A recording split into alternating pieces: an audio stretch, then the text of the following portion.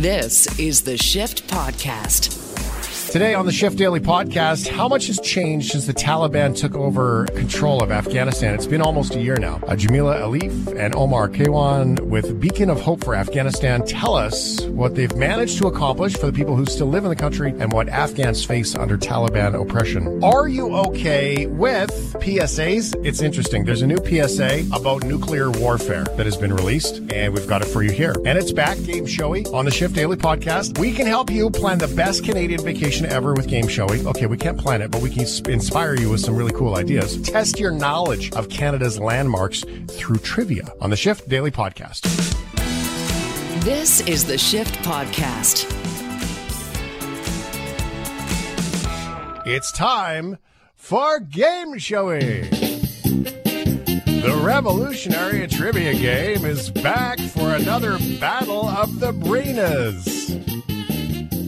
Our theme this week on Gameshowey is the Great Canadian Vacation. Are you ready to go? Here's your host, Ryan O'Donnell. Oh, thanks, Bob. What a wonderful theme we got today, eh? It's Gameshowey, eh? eh? Great. We're just going to hop in the truck, have a dart and a ciggy and a little bit of Timmy's and drive around and see his great doubles, eh? Oh, a couple of doubles, yeah. Oh, yeah, bud. So, yes, we're doing the Winnipeg-based program. Sounds of it. Yeah. Sorry, this is just a theme for Letterkenny. Our theme is the Great Canadian Vacation. So, essentially, Tourism Canada trivia. Tourism. And we do have 3 categories for this battle of trivia. The first category, Eastern Canadian attractions. Ooh. The second category, Western Canadian attractions. And how to get there. How are you getting to your destination? Today we are playing for tour brochures. Oh. You know how you get a brochure for every attraction? Mm-hmm. Yeah, you're going to get them. Unfortunately, you're going to forget about them in your backpack or your car, and they're just going to disintegrate. Are they the cool ones that are like the hand-drawn character-looking ones that really aren't to scale and don't really help you? But there's like a guy smiling with thumbs up on it. Yeah, they're good. Yeah, the Photoshop's really bad. The fonts are way too big. Yeah, you know it. I prefer the brochure to the app that doesn't work, which is what most of them are using now. Those apps that don't work. Paper. Yeah. I did. Paper. Did that in Dublin actually. I had like the map, and I'm standing on the corner that high glossy paper brochure, and I'm trying to turn it so I can figure out, well, which way am I pointing? And there's Melanie with her phone and with her map open and the arrow on the map saying we're pointing that way. I was like, "Yep, that's a lot easier." Folded it up, put it back in the rack. Oh man, excellent. So good. Oh, anyway, back where we were. Wait a second here. We gotta let's get the music there, Brendan. Recapping our categories for the Great Canadian Vacation. Category 1, Eastern Canada attractions. Category 2, Western Canada attractions. And Category 3, how to get there. Ryan? Thanks, Bob. So the rules of Gameshowey are pretty simple. This is trivia. You're going to pick a question and a value. If you get it right, you hear this. Ooh. If you get it wrong... Excellent. Now, your opponent has 5 seconds to steal if you get the answer wrong. So we can have some tense moments here. And a reminder, you both can use the text line, but you must use the answer provided by the listeners. So, listeners, get your phones ready. Get the text ready. 877-399-9898. You could be the deciding factor in this battle of trivia. So I think we're going to keep it easy. Shane won last week. So, Brendan, I'm going to let you go first. Well, he's got a new tan on his head. I think he should go first. Speaking of summer vacations, I think Brendan Kelly is more fairly representing the summer vacation with his tanned cranium. Yeah. Tanned cranium. I don't have hair, so. That'd be a good name for a band. That would be a good tanned cranium. I'm going to start, And now on Gameshowey, Tanned Cranium. It's my new punk band. Anyway, let's go with, let's start off light. Let's just go with Eastern Canada for one can. For one can. Okay. Nice. Here's a great one can. One that's brochure. funny. Yeah, it's one brochure. I've got it still listed. As, You've got them listed as can. Yeah, I didn't feel like typing brochure like 86 times for all of my different questions on my my list here, so I apologize. Right. Okay, so for one brochure, which of these landmarks will you find in Sudbury, Ontario? I live there. Yeah. A statue of the largest spider in the world, a statue of the largest coin, the largest skating rink, or the largest sailboat? Well, in Sudbury, I believe it is a nickel, is it not? And it is the largest coin, the Sudbury nickel. Yes. The big nickel is the biggest coin in the world, and yes, it is there. 9 meters. He gave himself the winning ding before you even said the answer. Well, no, he said yes. He saw me smiling. And I also on like 100% knew the answer. Yeah. So it's a replica of a 1951 Canadian nickel. It is 12-sided, and it's located on a small hill overlooking the intersection of Municipal Road 55 and Big Nickel Drive, which I love that. There you go. Brendan Kelly with one tour brochure. It's a good tour, by the way. I recommend it. You go underground. Yeah, it's a good tour, and I would absolutely recommend you go to Sudbury in the summer. Oh, yeah. Oh, 100% summer. Heavy on in the summer. Yeah, heavy. Okay, good to know. Yep. Good to know. All right, Shane, for your amount of brochures and questions, please take it away. I, too, am going to go for one brochure. Western Canada, please, Ryan. Okay.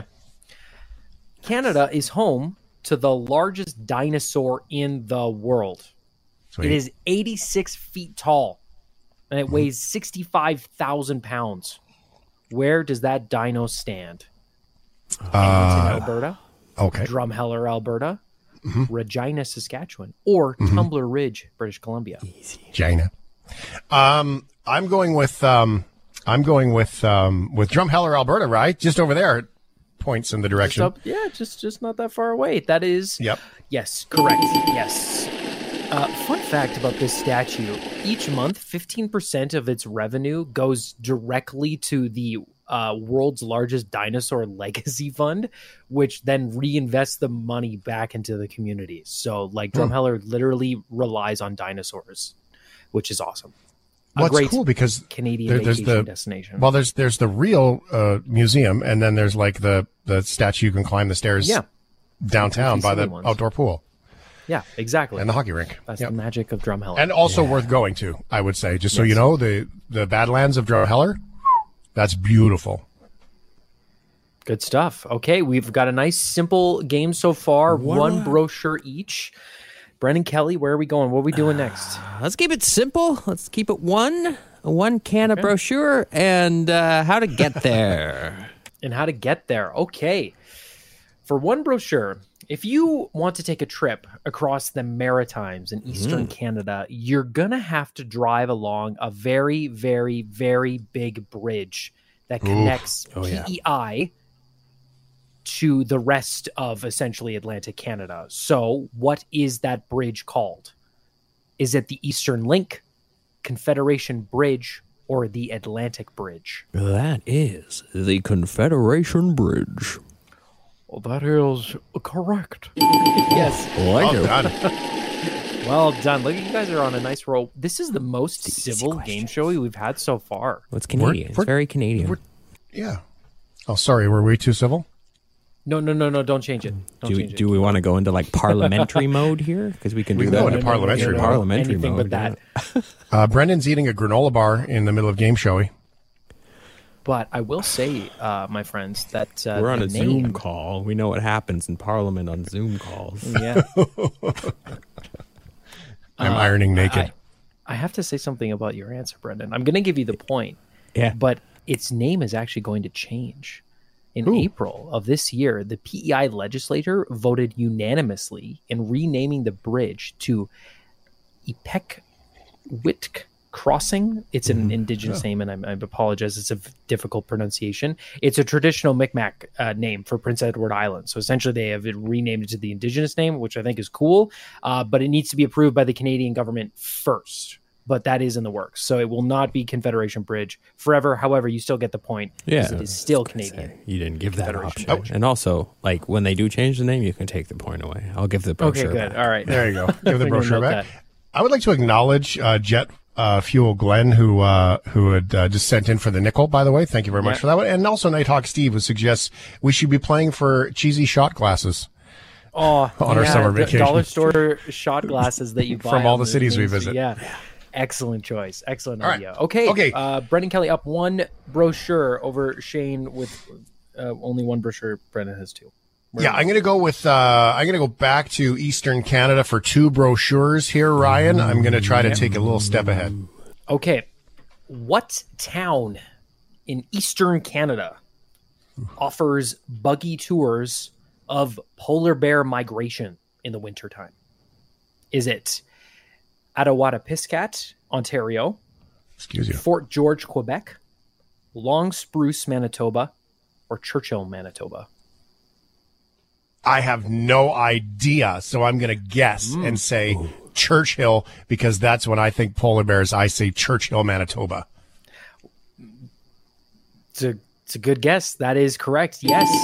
A small community, very tiny, opens itself up to tourists in the fall. You can take a visit out on tundra buggies with caged windows, and you get to like drive right up to the polar bears, October, November. And they're basically waiting for the water to freeze before heading out onto the ice and going out. You get to watch it all. That was really cool. Can you say the Ontario town again? Because I really like that word. Attawattapiskat. I love that. That's right? kind of that's like Terwilliger Drive in Edmonton. It's just fun to say.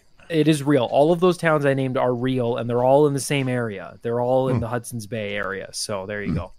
Okay, awesome. All right. Let's go Western Canada here for 2 cans of brochure. 2 cans of brochure. Okay. Let's do this one. This is in northwestern Canada, like very north. Canada's first official national landmark is dedicated to this geographic feature.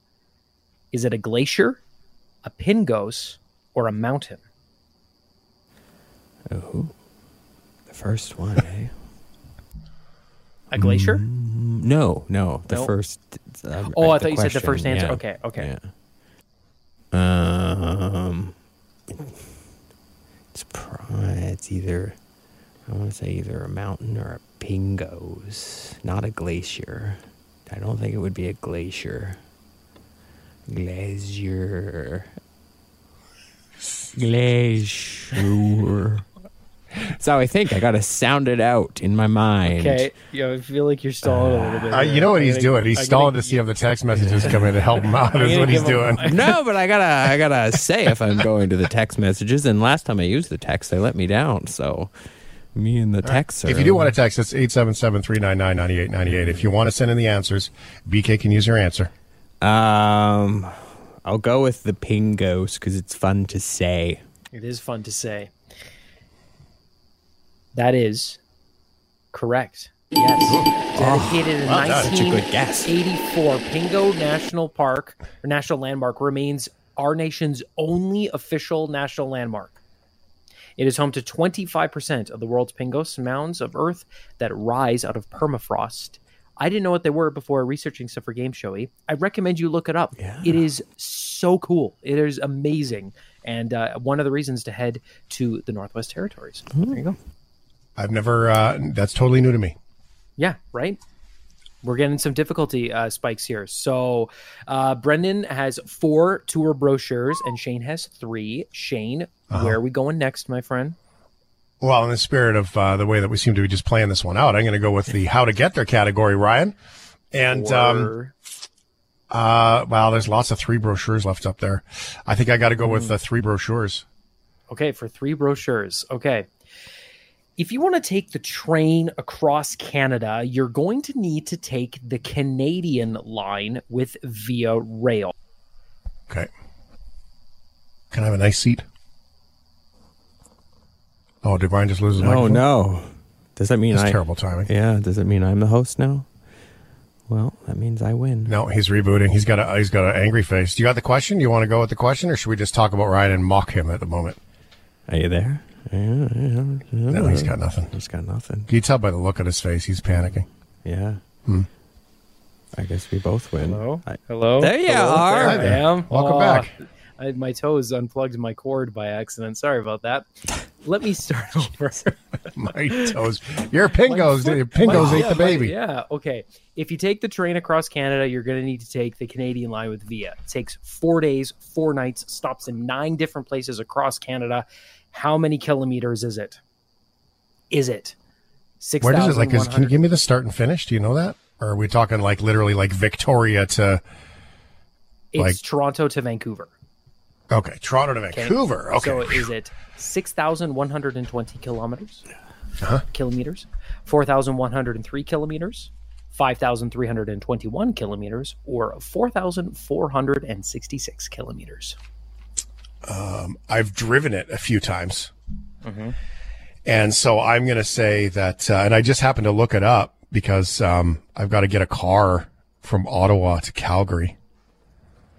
And so that was about 3,400. So I'm going to guess that. What was the low one, the 4,000-ish one? There is a 4,466 and a 4,103. Oh, that screws me up. 4,466. Question. This is a tough one. Well, you know what? It is a tough one, but Ryan O'Donnell also has this habit. I'm more reading into the psychology of Ryan when I don't know. This is what I do. When I don't know the answer, I read into the psychology of Ryan. I did not know the answer of Pingos, but Ryan's options included a mountain, a glacier, and a Pingo. So that usually leads you to believe that it's the weird word. Yeah. So for me, 100%. I would say that because of Ryan's pattern of reading his psychology, by the way, thanks for sitting on my couch. You owe me $180. I'm going to go with the 4466 because that's more of a Ryan number that he would be excited about. Totally. Yes, that's correct. Yes, that is correct. How many kilometers is it from Toronto to Vancouver by train? 4,466, a mountain or a glacier? Hey, this isn't Jeopardy, okay? This is trivia on a budget. All right. Clearly a budget. You just unplugged your microphone with your toes. We only have a few more minutes. Okay, we gotta hurry. Is going to get the last question here. So Yeah, I got to go Shane is ahead 3 to go into the lead. Yeah. Oh, yeah, you got to do 3. 6-4. So you can do either Eastern Canada or Western Canada. I'll go Eastern, since I haven't done an Eastern question yet. All right, so this is a 2-parter. I'll give you a couple of points depending on how well you do. True or false? Niagara Falls is the most visited tourist attraction in Canada. Dude, he lived there. Yeah. Yeah, I guess that's true. It's true. Okay. Next part. Has anyone survived going down the falls in a barrel? Has that ever happened? Yeah, I think it's happened like Specifically in a barrel. 4 times, but it has happened, yes. Yep. It has. There's all kinds of signs there. That's correct. Yep. Fun fact, it is illegal to go over the falls at all. You get fined $10,000 for doing that. I actually have one more part of this question that I didn't It just keeps going? And the first person to survive that trip was a 63-year-old school teacher who brought her cat in the barrel with her. Wow. This is the last part. This is the weird part. Okay, Explains Brendan? a lot. So you have 2 points. So you've tied it, and you could win if you can answer this correctly. What percentage of fish survive their plummet down Niagara Falls? Wow. Okay, this is a real statistic I found. Is it 40%, 60%, 80%, or 90%? 40, Fish 60, surviving 80, 90. falling over the falls. Well, it was, you said 40, 60, 80, 90? 90. Follow the Ryan pattern, man. Yeah, that's true. One of you guys are going to have to host this. I swear, I got to break the chain here. I'll go with 80. 80 is incorrect. Incorrect. You've tied it, but Shane, you could steal it if you get it. You got 5 seconds. Well, I'm going to test my Ryan theory right now, and I'm going to go with 90 because it's the only odd number. Yes, it's 90.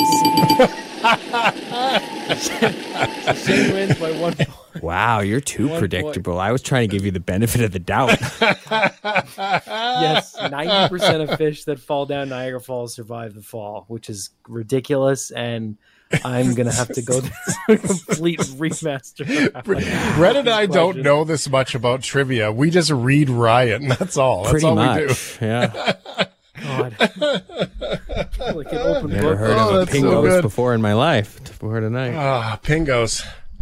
They are very cool, by the way. I'm going to put a picture up of the Pingo bumps. They look kind of like little, like prairie land pimples. That's what they look like. They're cool, though. I'll put some links up on shiftheads.ca. There you go. That is Gameshowey, where together Ryan and Brendan have completely fractured Ryan's confidence in creating answers.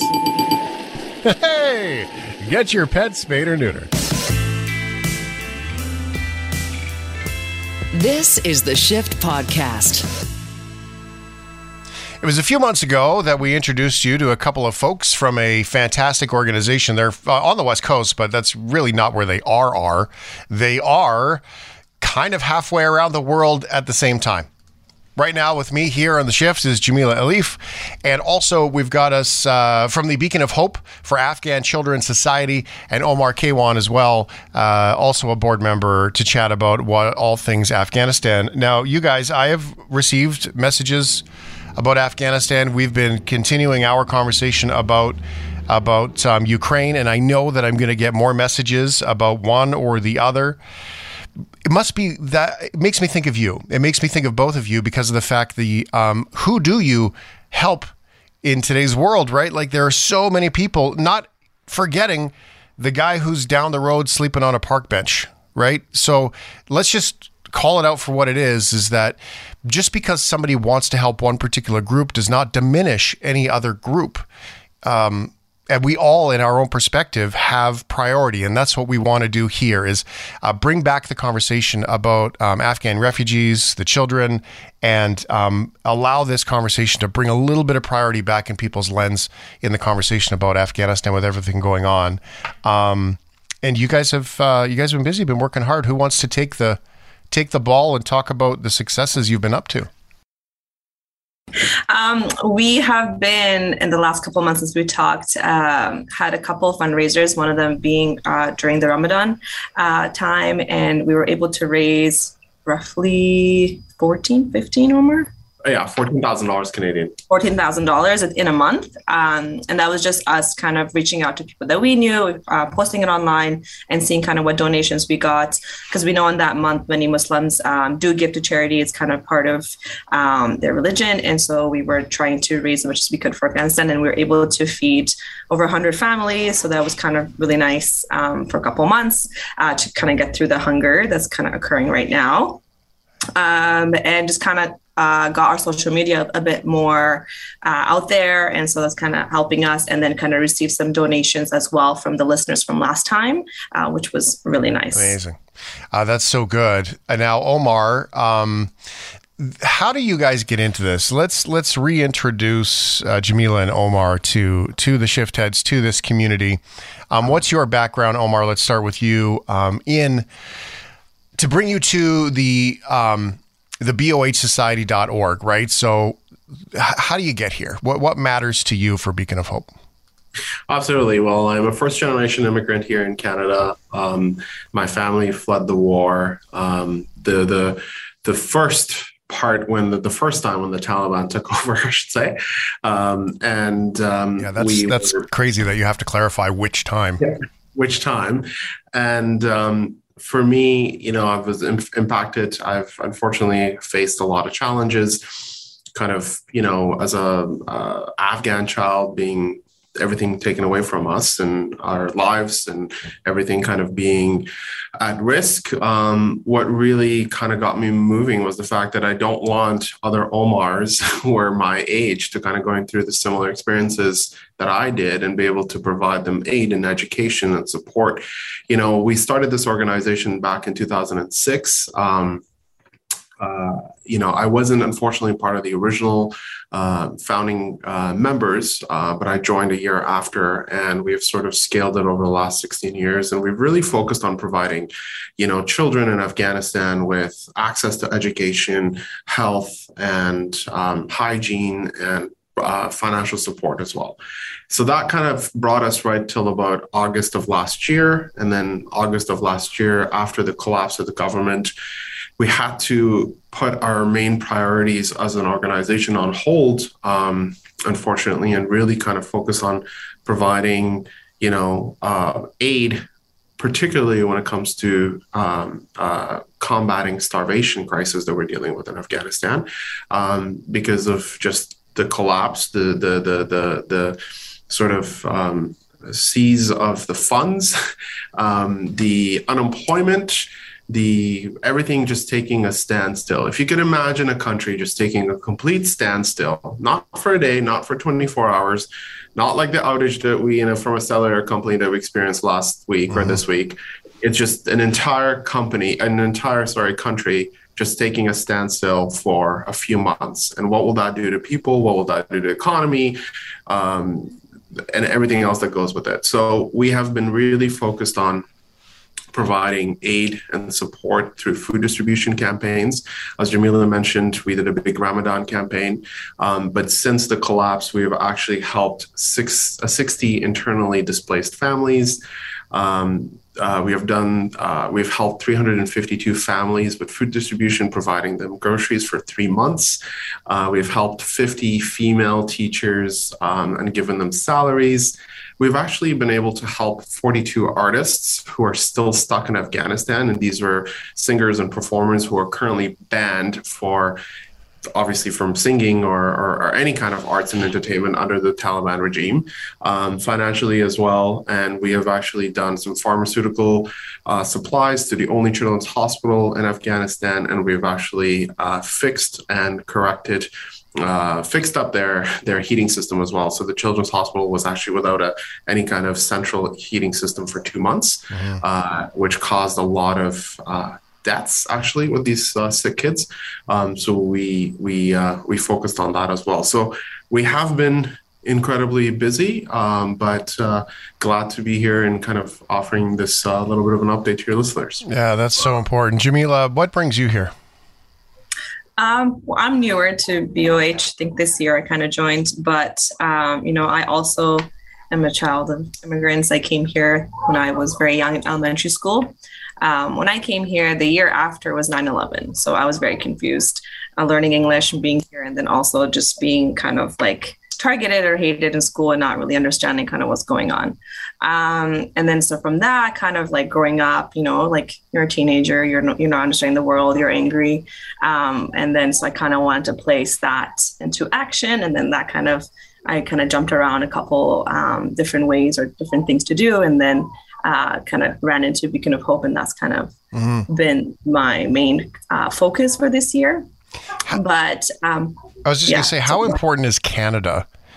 I think as Canadians, we take it for granted, right? I mean, Omar, you just said, the cell phones, we are all mad about losing cell phones for a day, and we should be, that's fine. But in the grand scope of hashtag first world problems, for some people, obviously it was very, very dangerous, but for most people, it was mildly inconvenient.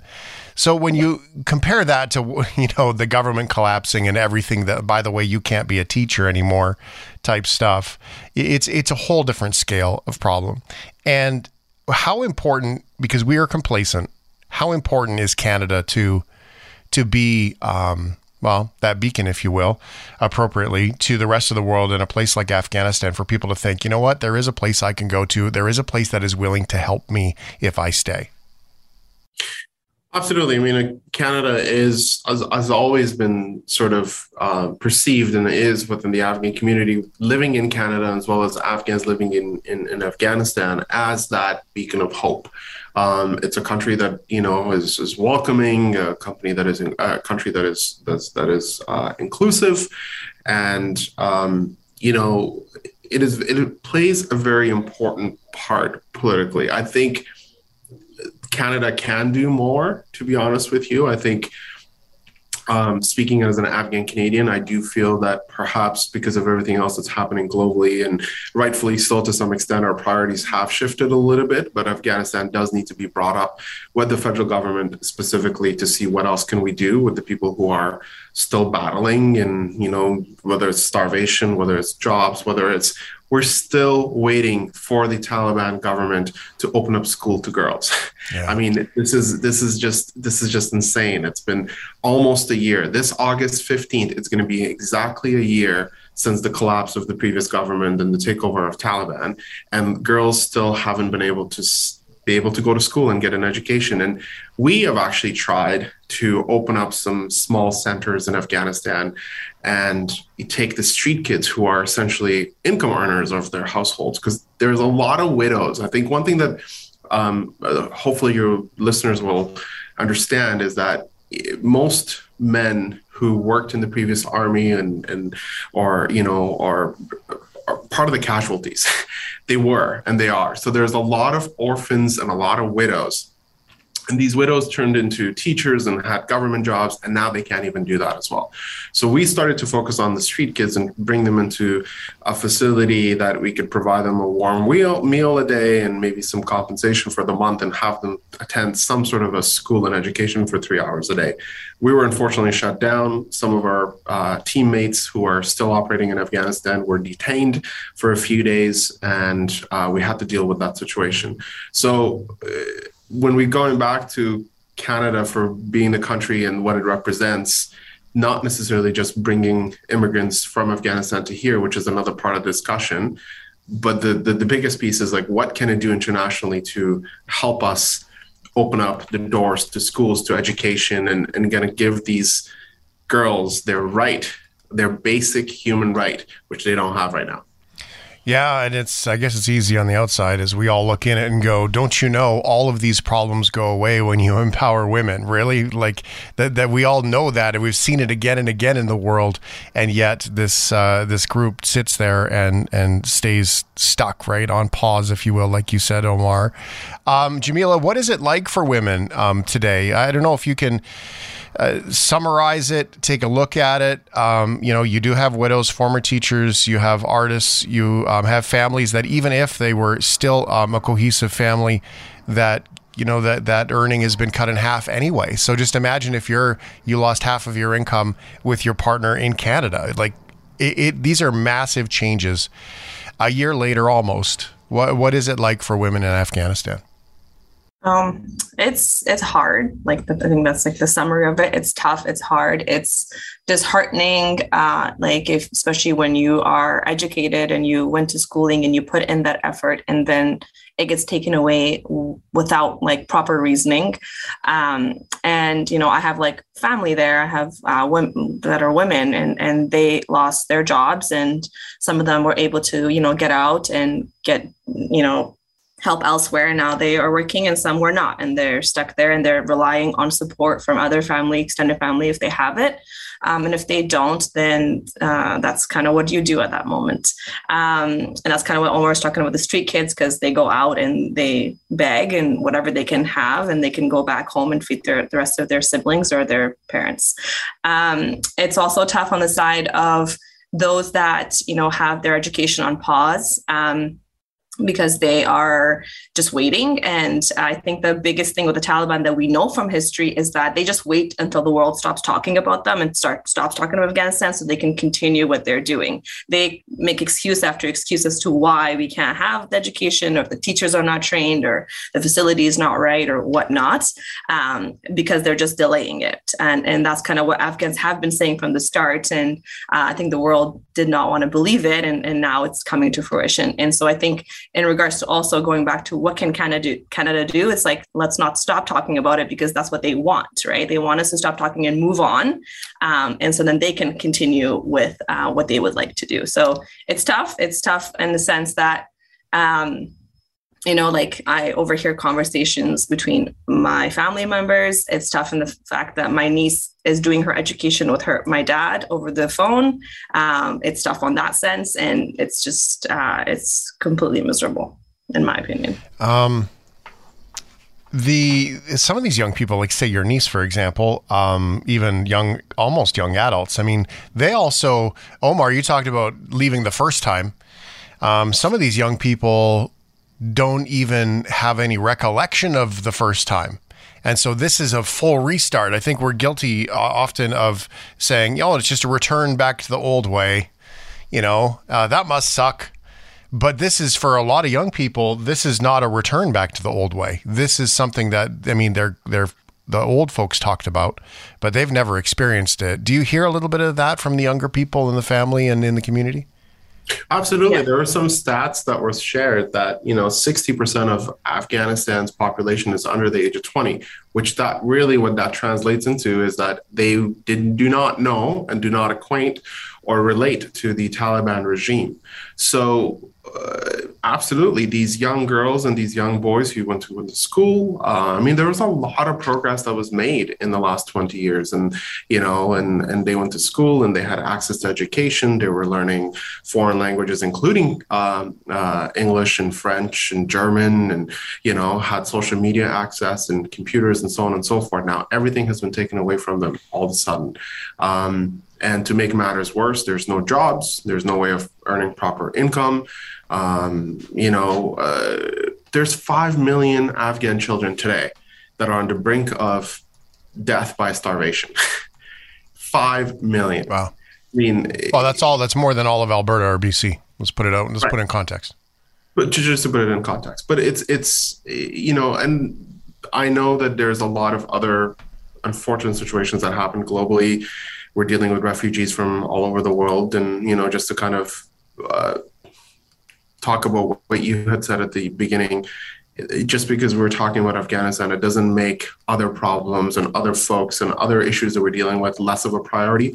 But Afghanistan is something that is a country that needs immediate attention. And unless we do something about it, we're going to have an entire nation that we might lose because they don't have access to food, they don't have money. And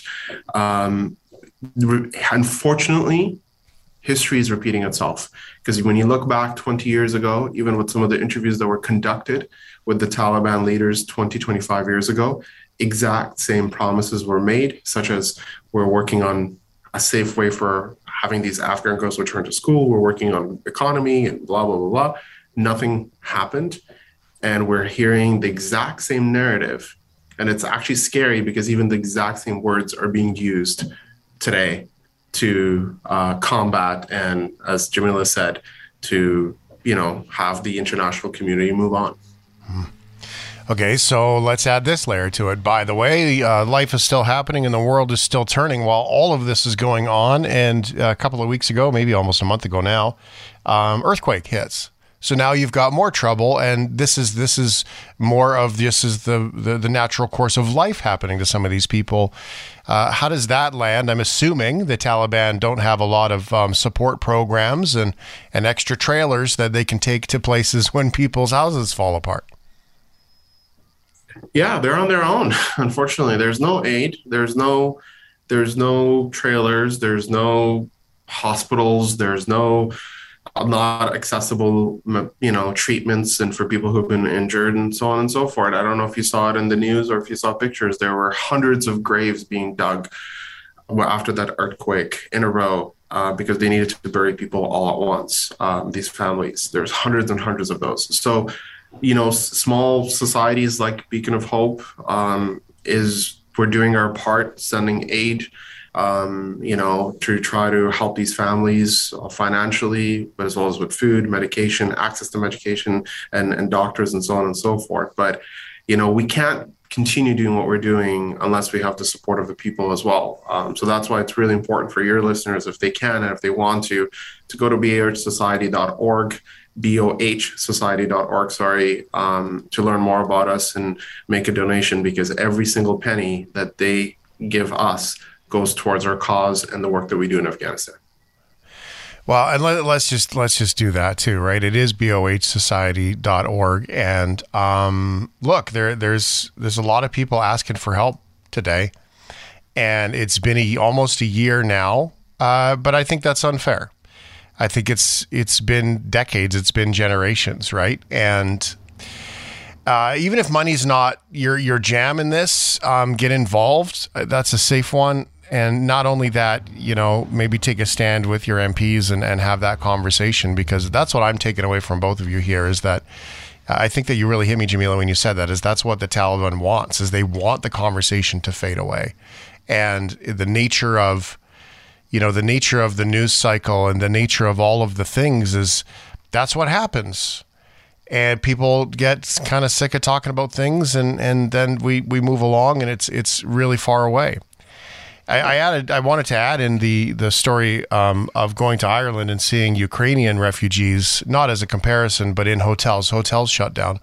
And Omar and Jamila, when you're in Europe and Ukraine is just next door, you kind of get the proximity really quick. Like, it's not far away. Afghanistan, though, it's kind of out there. It's not really, by the way, it's a 6-hour drive to a big city that's going to help. And then, another 7 hours, there's another big city. And then there's another big city at 7.5 hours, right? Like, it doesn't even have that proximity. So it really is left to fend for itself and these people. It's like even the notion of trying to sneak away, let's get a truck and some gas and let's drive somewhere. You can't even really do that. Well, I think we're not liked by our neighbors. A lot of yeah, we're not accepted by a lot of neighbors. A lot of opinions about Afghans, and and that's also with the media just and what regional geopolitics too, I suppose. Right? Then there's faith conversations too. Who the people are exactly. Yep. And if they had the means, do they have the means to get a car and pay for gas to go? Probably not. If they can't even afford the food. Yeah. So there's not much options other than just, stick it out and hope someone helps you. Like, I think that's also the thing is like, if they could, do you think that they would not want to help themselves? Like, if they could get a job, do you think they don't want to? They do. They don't want to be sitting there and begging, or they don't want to be sitting there and take that. They want to help, but they have no options. Right. A lot of them don't, right? So what can they do? And like, I think that's also the things of us and how we perceive refugees and how we perceive the situation and what we think they deserve. Yeah. And it's not like they can just go on Indeed and search, right? Yeah. That's not a thing either. Yeah. The things we take for granted. Okay, well, thank you so much for being here, both of you. BOHsociety.org. Give it a go. We will post it at shiftheads.ca so you can link to it directly and do what's best for you. There are all kinds of ways to get involved inside the organization, inside the politics. With the cash is always king, because that always multiplies really quickly, especially just with the cost of things there versus the cost of things here. You'd be surprised how far $10 goes. And absolutely worth it. Any last words before anything we forgot? No, thank you so much for having us, and really appreciate this opportunity, Shane. It really means a lot to us, so thank you. Thank you.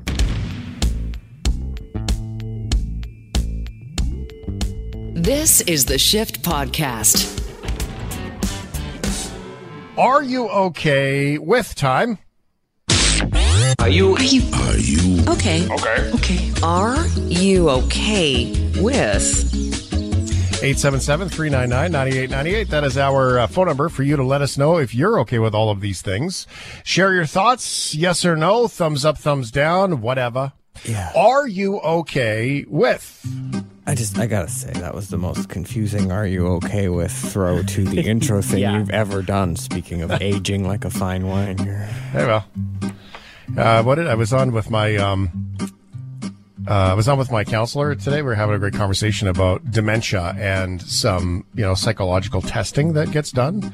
That you go to the doctor, and then what they start to do as you get older is they'll start to do baseline testing. They'll ask you to repeat back 5 words, and you have to remember the 5 words. And so we got in this big conversation about how do you remember things. Just keep it rolling. And the secret is that I would always count like 1, 2, 3, 4, 5. Okay, remember these words. But then her secret to remembering was she creates a sentence from the words. And anyway, so it was about dementia, and she said to me, she says, "Well, we'll see you next week when we've both eroded a little bit in our mental capacity, because that's getting older." So, evidence right here for you of the erosion. I love this song. Guitar guys get Are tired. you okay with public safety announcements? Oh, even better, a good PSA. I don't know about you guys. Millennials will know. PSAs were bizarre when I was a kid. Like if you look up late 90s, early 2000s PSAs in Canada, specifically Canadian ones, they are nonsense. There was a talking TV that told me about how to watch stuff safely online. There were house hippos that was about trying not to fall for fake news back then. I liked the house hippos. They were cute. Loved them. They were so weird, but I get them every now and then on TikTok. And I love watching them again. They really stuck with me. So I would say if you get creative with them, they work and they stick with you, like clearly. Yeah, I used to. It was like extra bonus marks in old audio production school in college. They were just like, if you want more, marks, just whip up a PSA for the station. So we did it all the time, which is great. It was easy. It could be about anything, which was great. It's just like clear your ice, so you're gonna fall and hit your head, like things like that. Yeah. This is your brain. This is your brain on drugs. Thanks, Nancy Reagan. Yeah. During the Cold War back in the day, people across the world, especially in North America, watched PSAs on, giving out advice on how to not die during a nuclear strike. All you had to do, duck and cover. There was a turtle by the name of Bert, and Bert the turtle was very alert. When danger threatened him, he never got hurt. He knew just what to do. He ducked and cover, ducked and cover. He did what we all must learn to do. You and you and you and you. Duck and cover. Or you could say it like my grandpa used to say it, which was bend over and kiss your ass goodbye. He was eloquent. Yeah. No, but it's true. Do you want to know why they made those PSAs? Why did they make those PSAs? It was so that the American public would feel like they had some sort of safety in the event of that tragedy, even though absolutely. They were all going to die. It was they were one teaching, way to if we knew what to do, we could, hide under the desk and we'll be okay. No. Well, they were also one of those, everybody was buying bunkers, right? It was a big economic boom to buy bunkers. And then at school, you had to learn how to hide and all that stuff. Well, today it's 2022, not 1957. There are nuclear bombs. So bending over and kissing your ass goodbye doesn't matter because it's going to liquefy you. Mm-hmm. Technology's changed. Yet, New Yorkers got to watch a brand new PSA, a nuclear PSA this week. The 90-second video advises citizens to stay indoors and wash off any radioactive dust or ash.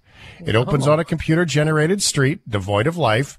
Damaged skyscrapers can be seen in the background like a movie. So there's been a nuclear attack. Don't ask me how or why. Just know that the big one has hit, okay? So what do? There are 3 important steps that I want you to remember. Step 1, get inside fast. You, your friends, your family, get inside. And no, staying in the car is not an option. You need to get into a building and move away from the windows. Okay. That's new. That just came out. Christina Farrell, the city's emergency management deputy commissioner, said the video isn't tied to any specific threats. Like they said, don't ask how. It's just the big one, okay? Sounds like politics. Don't ask me where I spent the money. I just spent money. She said it's about raising awareness of something most people haven't given much thought.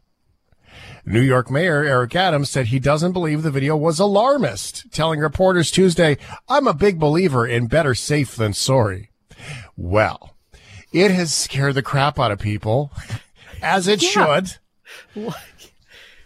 I mean, wow.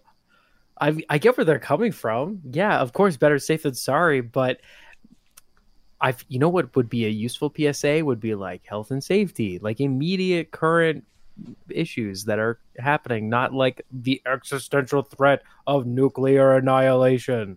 It's not. I was watching The Crown the other day, and I was like, man, Cold War is crazy. Like that tension was wild. We're past that, hopefully, kind of. Most of the worst part, but man. I think the PSA is a bit much. I think it's a bit weird. much. Well, 3 megatons too much. it's a little bit much. But I mean, I think that given the current climate of the world, we need to start thinking about things like civil defense again. And we've kind of gotten rid of all of that. I mean, our adversarial countries are doing that. So maybe we should think about it too. They've got how about massive this then? civil defense drills.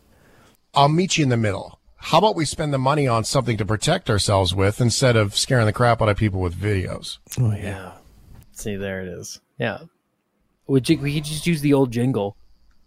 Just start airing that again, and we can all have the duck and cover song in our nightmares. But you know what? It's the thing, though. It's the politicization of creating fear and unifying through fear. We've seen it a million times in the past, right? And this is the stuff that sucks. I mean, you know, here in Canada, if we had that happen, everyone would be like, don't go to the ER without checking the wait times. If you've got nuclear dust on you, wash yourselves at home. You know, just so different. Anyway, scary, not okay. Although, if it does happen, and I'm wrong, we won't be here to say that you were right. Yeah, so we're good. Are you okay with bugs? Not only cockroaches, which would survive because they would follow that video.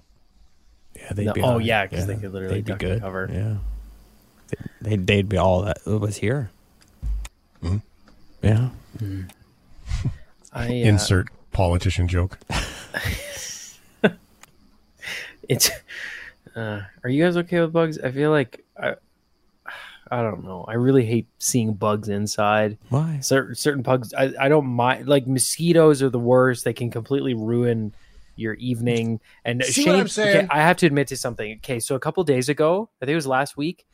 Time is irrelevant. Shane had a mosquito in his room at his home office, and he put everything off to kill that mosquito. Like while the show was going, like his entire attention was devoted to that mosquito, and I thought that was silly. Well, I saw a bug in my apartment about 10 minutes before the show, and I literally stopped the show meeting so I could try to kill the bug. So I absolutely get where you're coming from, Shane. You are right.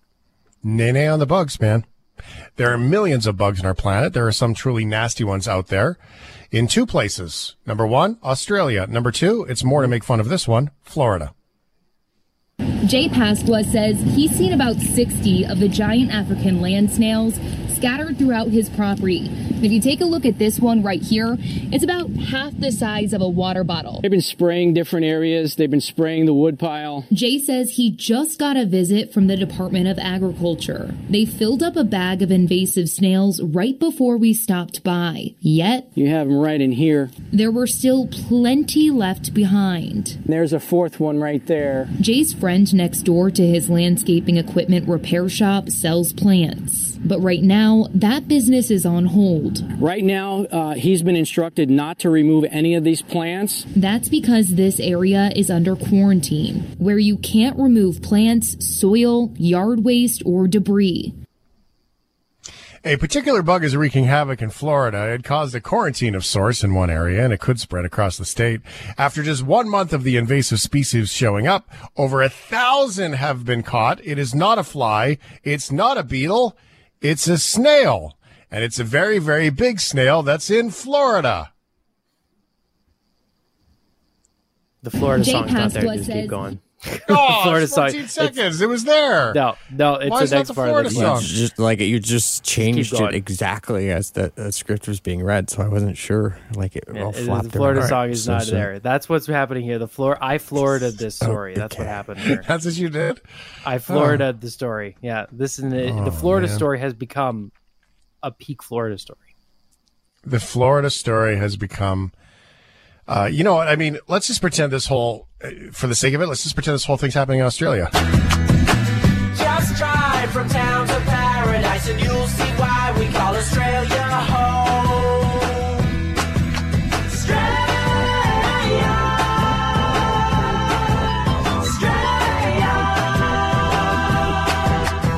Anyway, that earlier report was from 10 Tampa, not from Australia. But why all the fuss? What can a snail do? A snail can do an awful lot. A giant Africa land snail has been eradicated twice in Florida, once in 1975 and another in 2021. Around 170,000 snails were collected over the course of 10 years. In the second instance, the state has also deployed snail-sniffing dogs. Hey, Bob, what's your new business? I'm going to teach dogs how to sniff out snails. Snail-sniffing dogs that are specifically trained to help them identify the species. You know what's worse about those snails is they eat 7,000 different kinds of plants, and they can give humans a type of meningitis. Oh, dear. Yeah, a snail. Not gross. That's not good for your dating profile, huh? No. Got meningitis from a snail. Did you want to double check this one here? Are you okay with tacos? Who doesn't love a good taco? Tuesday. Yeah, but yeah, they're amazing. Why? Yeah. Why are you saying it like you're from Western New York? Taco. Because it's fun. I always laugh when people say tacos. Tacos from the Midwest. Or tacos on quesadilla. We need to say it fancy like a taco. Tacos are amazing. But would you ever want to be compared to a taco? Example, Ryan, you look like a taco today. Oh, thanks. Thanks, Shane. It's weird. And yet, First Lady Jill Biden found a way to compare an entire group of people to a taco. Oh, no. And apologies if there is some buzzing in this clip that we can't get rid of. Enjoy. First Lady Jill Biden issued an apology after remarks she made on Monday were criticized for diminishing Latino heritage. The diversity of this community, as distinct as the Bogotas of the Bronx, as beautiful as the blossoms of Miami, and as unique as the breakfast tacos here in San Antonio, is your strength. A statement posted on Twitter today said the First Lady apologizes that her words conveyed anything but pure admiration and love for the Latino community. Okay, first it's a bodega, not a bodega. Or was it Bogota? Bogota? I don't know. Bogota? It's a bodega, which is a small Yes. convenience store. Yes. And there was a little bit of off-puttedness. That's from CBS News, by the way. Her comments drew a criticism, with many taking issue with the mispronunciation of bodegas and comparing Latinos to tacos, a long-held stereotype. The National Association of Hispanic Journalists called out Mrs. Biden for her remarks in a statement, saying it demonstrates a lack of cultural knowledge and sensitivity to the diversity of Latinos in the region. It's wildly offside. And somebody wrote that speech for her. Yeah, this is like when Trump tweeted out the picture of him with the burrito bowl on Cinco de Mayo. It has the exact same energy. I don't know what it is about American presidents just being so blind and with anything to do with Latino culture. It's ridiculous. Well, and that's just it, right? Like it literally is just like this blind spot that people say that it doesn't exist, and then they say stupid things like that. Everyone makes mistakes, by the way, but that's over the top. Thanks for listening to the Shift Podcast. Make sure you subscribe, rate, and review the show, and share with anyone you like. Get it on Apple Podcasts, Google Podcasts, Spotify, and CuriousCast.ca.